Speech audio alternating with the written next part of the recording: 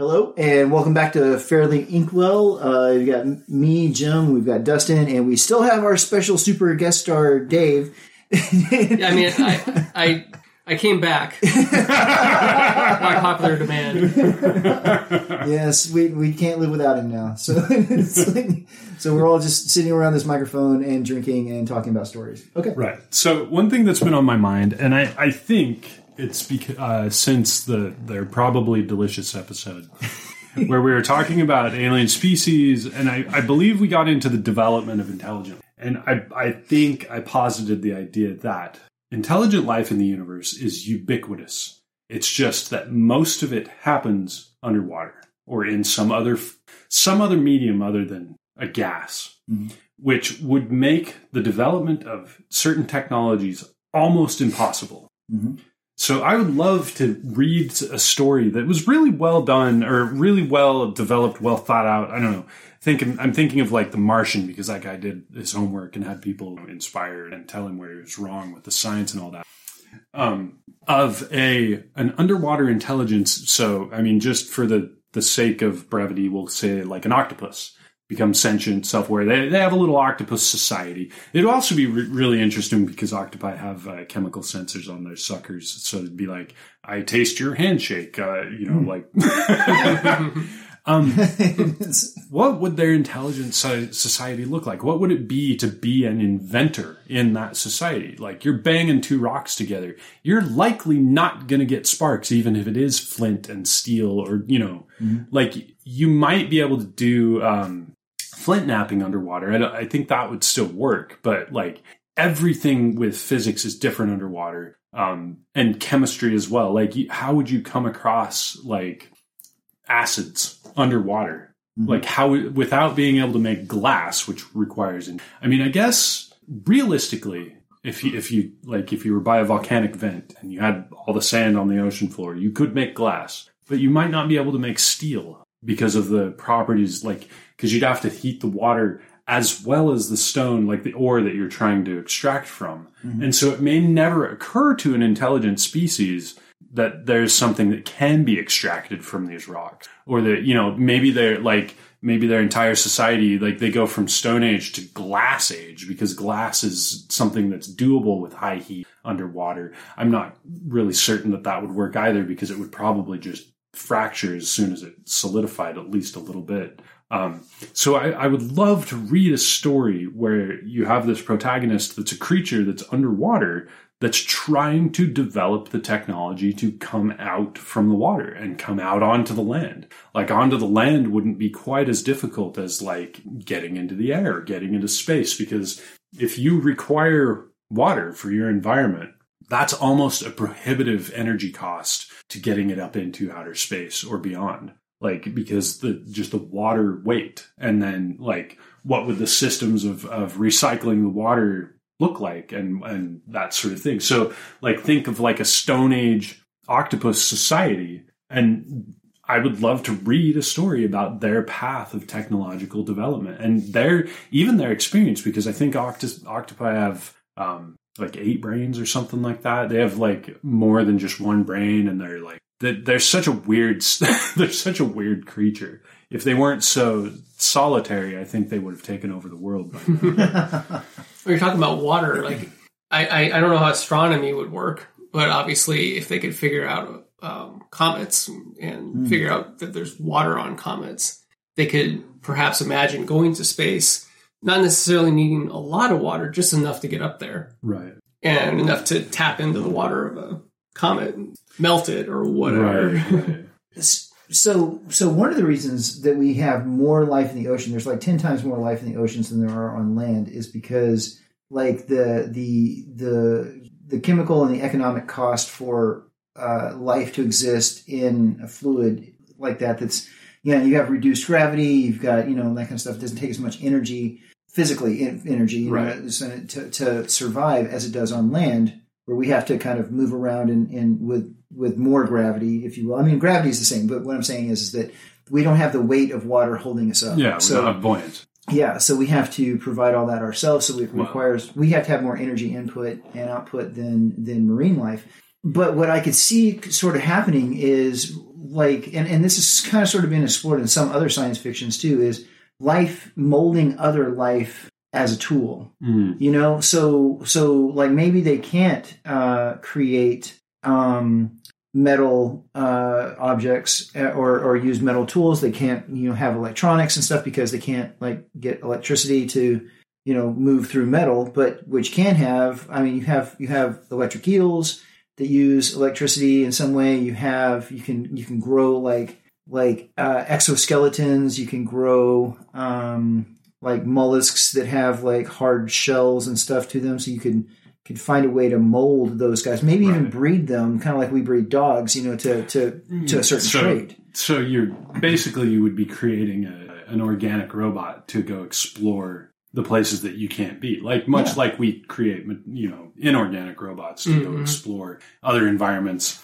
That's actually, I like that idea because it's really kind of a fascinating take on, you know, the problems of technology underwater. Like, because, you know, you say you can't have electronics underwater, but my cell phone is waterproof right now. So you can. You just wouldn't be able to develop that underwater. At least, I mean, I can't reasonably extrapolate a way of doing that. So that's why I think it would be really fascinating to follow this chain of logic, and then just follow the protagonist, because it would give you the opportunity to create the society of underwater creatures. And if you focused on something like the octopus or the cuttlefish or something that humans already know, then you have a place where people would understand at least a portion of it. Whereas if you went with the fully bizarre like fish people or whatever, then you know, you're entering realms of fantasy where it might not work quite as well. But you're talking about mollusks and you're talking about acids and developing. You could imagine the intelligent octopus creating farming mollusks that are bred to produce particular materials, produce particular acids, and perhaps even if you want to like extrapolate it across, you know, we've been a million years or whatever, we got to the point where we can make CPUs, we can make processors. Maybe they figure out some way to create factories underwater that are based on what do they call it, chitin or something? The bone that makes up. Yeah, I'm just imagining. Obviously, we don't know what they could do. Yeah, because they would have to be largely organic and largely mineral. Because I forget the mineral that most shells used to have in brain. Well, and there are. I forget what it is. I've seen it in a meme, but there is a particular type of slug that exists that's a metal slug. They exist in volcanic environments, and mostly I think it's underwater, but I'm not exactly sure. But they build their shell, they build everything out of metal. Yeah, like they are metal basically. I mean, I remember hearing about that. Yeah, I don't remember specifics about it though. But you're right. Yeah. So they would like. Well, but that's the other thing too. So, like, an octopus lives at a certain level in the ocean. Like, do they ever venture down to those dark depths?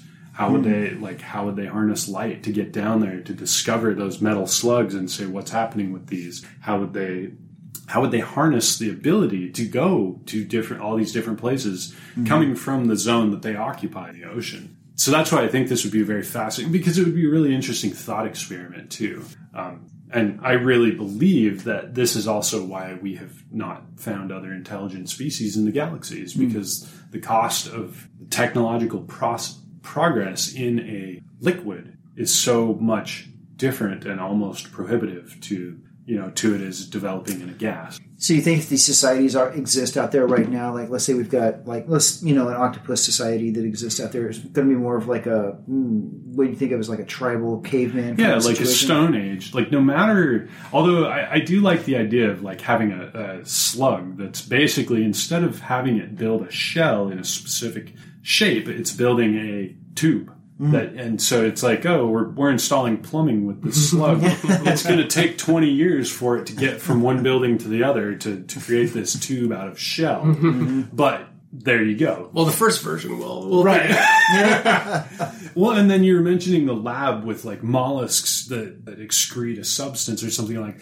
Well, what would the lab accident look like? So it's like, oh crap! I didn't just turn over a beaker of hydrochloric acid. If that happened, it went everywhere. It probably killed the scientist that was working on it. So that set you back a certain amount of time. Like, I think the development of technology underwater would be very slow. Oh, probably. I think you're right. Especially because, like you said, like electricity just doesn't work the same as it does in gas. Like, they would be aware of it because of, like, the electric eel, but... And sharks use that electrosense on their nose. Like, yeah, you have to go to underwater university to find all that stuff. The lack of steel would be the big hindrance. Figuring out some way to do steel, to build steel underwater. Or some other building material that has a similar properties, that is easily attainable, like, you know. Well, I think that with my idea, you have the possibility or maybe the opportunity to make it like full-blown the Flintstones. Also, like where you remember the Flintstones, he works on top of a brontosaurus, and he's the brontosaurus, he's moving it as a crane and stuff, and then when Wilma wants to put food down the garbage disposal, it's just another dinosaur in there eating all the food. So the record player is a pterodactyl with a beak on the record. Yeah, that's a terrible idea, but that would not work. At least not as depicted. No, I'm sure it was pure fantasy. I don't think it was based on real archaeology. At least not on this planet. We'll get back to you, though. We'll research and see if the Flintstones was based on real archaeology. There's some doubt. Yeah, we'll consult Fox News.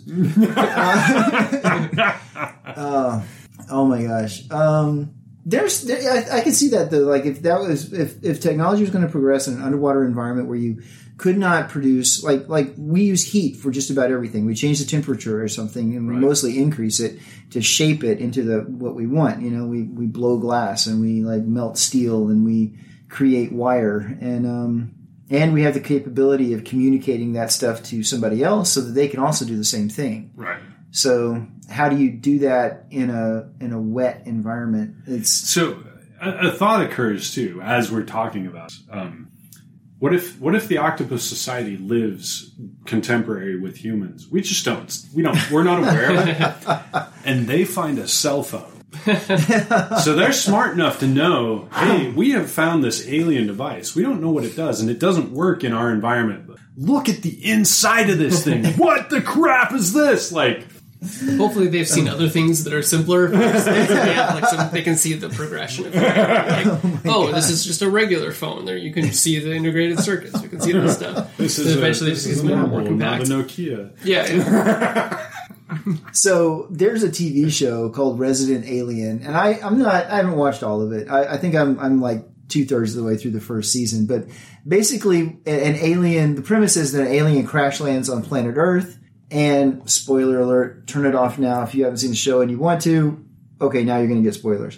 Okay, so the premise is that he crash lands on Earth and he's trying to find this part of his spaceship. Well, then it comes out that his actual mission is to destroy all human life on Earth. Right. When he finds this particular device, he can activate it, destroy all human life on Earth. Well, at one point, he's starting to make friends with humans, because he's just around long enough, and he makes some friends with these two girls who get him high on marijuana. And he winds up going to I think it was a Japanese steakhouse, and there's an octopus that's in a tank. And he starts telepathically communicating with the octopus. And then you're clued into the fact that the octopus is actually responsible for all of this, that there's this worldwide telepathic network of octopi that are all communicating with each other, and they have been in contact with the aliens to say, you got to come down here and kill all these humans, man. They are wrecking the oceans. Like, that's the deal. So... What's this called? So, Resident Alien. This is a TV show? It's awesome. A TV show with Alan Tudyk. He played on Firefly. He was also the chicken in Moana. It was he? Okay, I didn't know that. Yeah. At least I'd heard. Resident Alien. It's pretty good. I'm only like 2/3 of the way through the first season, but it's pretty good. Nice. I'll check it out. So the octopuses have all like got together and agreed that the human race needs to go. Contacted this alien group that they're apparently like friends with, and so they said, "Yeah, sure, we'll come down and kill all the humans." Yeah, why not? So, We owe you. yeah, we're cousins. I mean, come on, I mean, you can kill all the humans and then take their stuff. Right. They have some cool stuff. Yeah. I think that's what the bomb does. The bomb just obliterates all human life, but leaves everything else in place. Perfect. So, Perfect. Yeah, that'd be good. I've been waiting for a PlayStation 5 forever. Yeah. And if you had 8 arms, well, actually, how many buttons are on the controller? Could they even do that? They keep adding more. It's too many. Right? Yeah, do you remember when they were trying to get into voice activation that you would talk to it? And anyway. It still just barely works on ours. I know. Remember the Kinect? I remember all the horror stories that came out with the because of the dot grid that it creates. However, it detects motion. It creates this Yeah, and so you projection. see those horror videos of there's something in the room other than the player. Oh, I haven't seen that. the Kinects are detecting. With Nice. that, Yeah, I think it projected a dot grid on the something. surface to figure out what it's seen at. Right. I remember when Microsoft started using the Kinect to count the number of people in the room and who was watching the Super Bowl to determine how much they should charge the people that were watching it through the Xbox. Nice. So I think you were only allowed to have 6 people in the room or 8 people. If you had more than that, you had to buy 2 tickets, and they were using the Kinect to see that. So, Well, that seems like a good idea. Everybody's People are gonna gonna love that. They're not going to unplug this thing. they're not going to play. No, it's fine. It's integrated now. You can't get away from it. So it's just in the Xbox. Pointed right at my living room couch. Don't tell them what it's in. They can see how many cats I have because it's going to be pointed at the cat. It'll count those as 3 people. Right. Yeah, I know. Those count. They have names, right? You have to declare them on your taxes, don't you? I don't know. Anyway, so that was what I would like. If this idea speaks to you out there, write us a story, get back to us. Right, and we'll have David on again next time, maybe. So we'll see what happens. We'll see. I do have to come an awfully long ways to get here. So we'll see. You might have to provide beer. So arduous.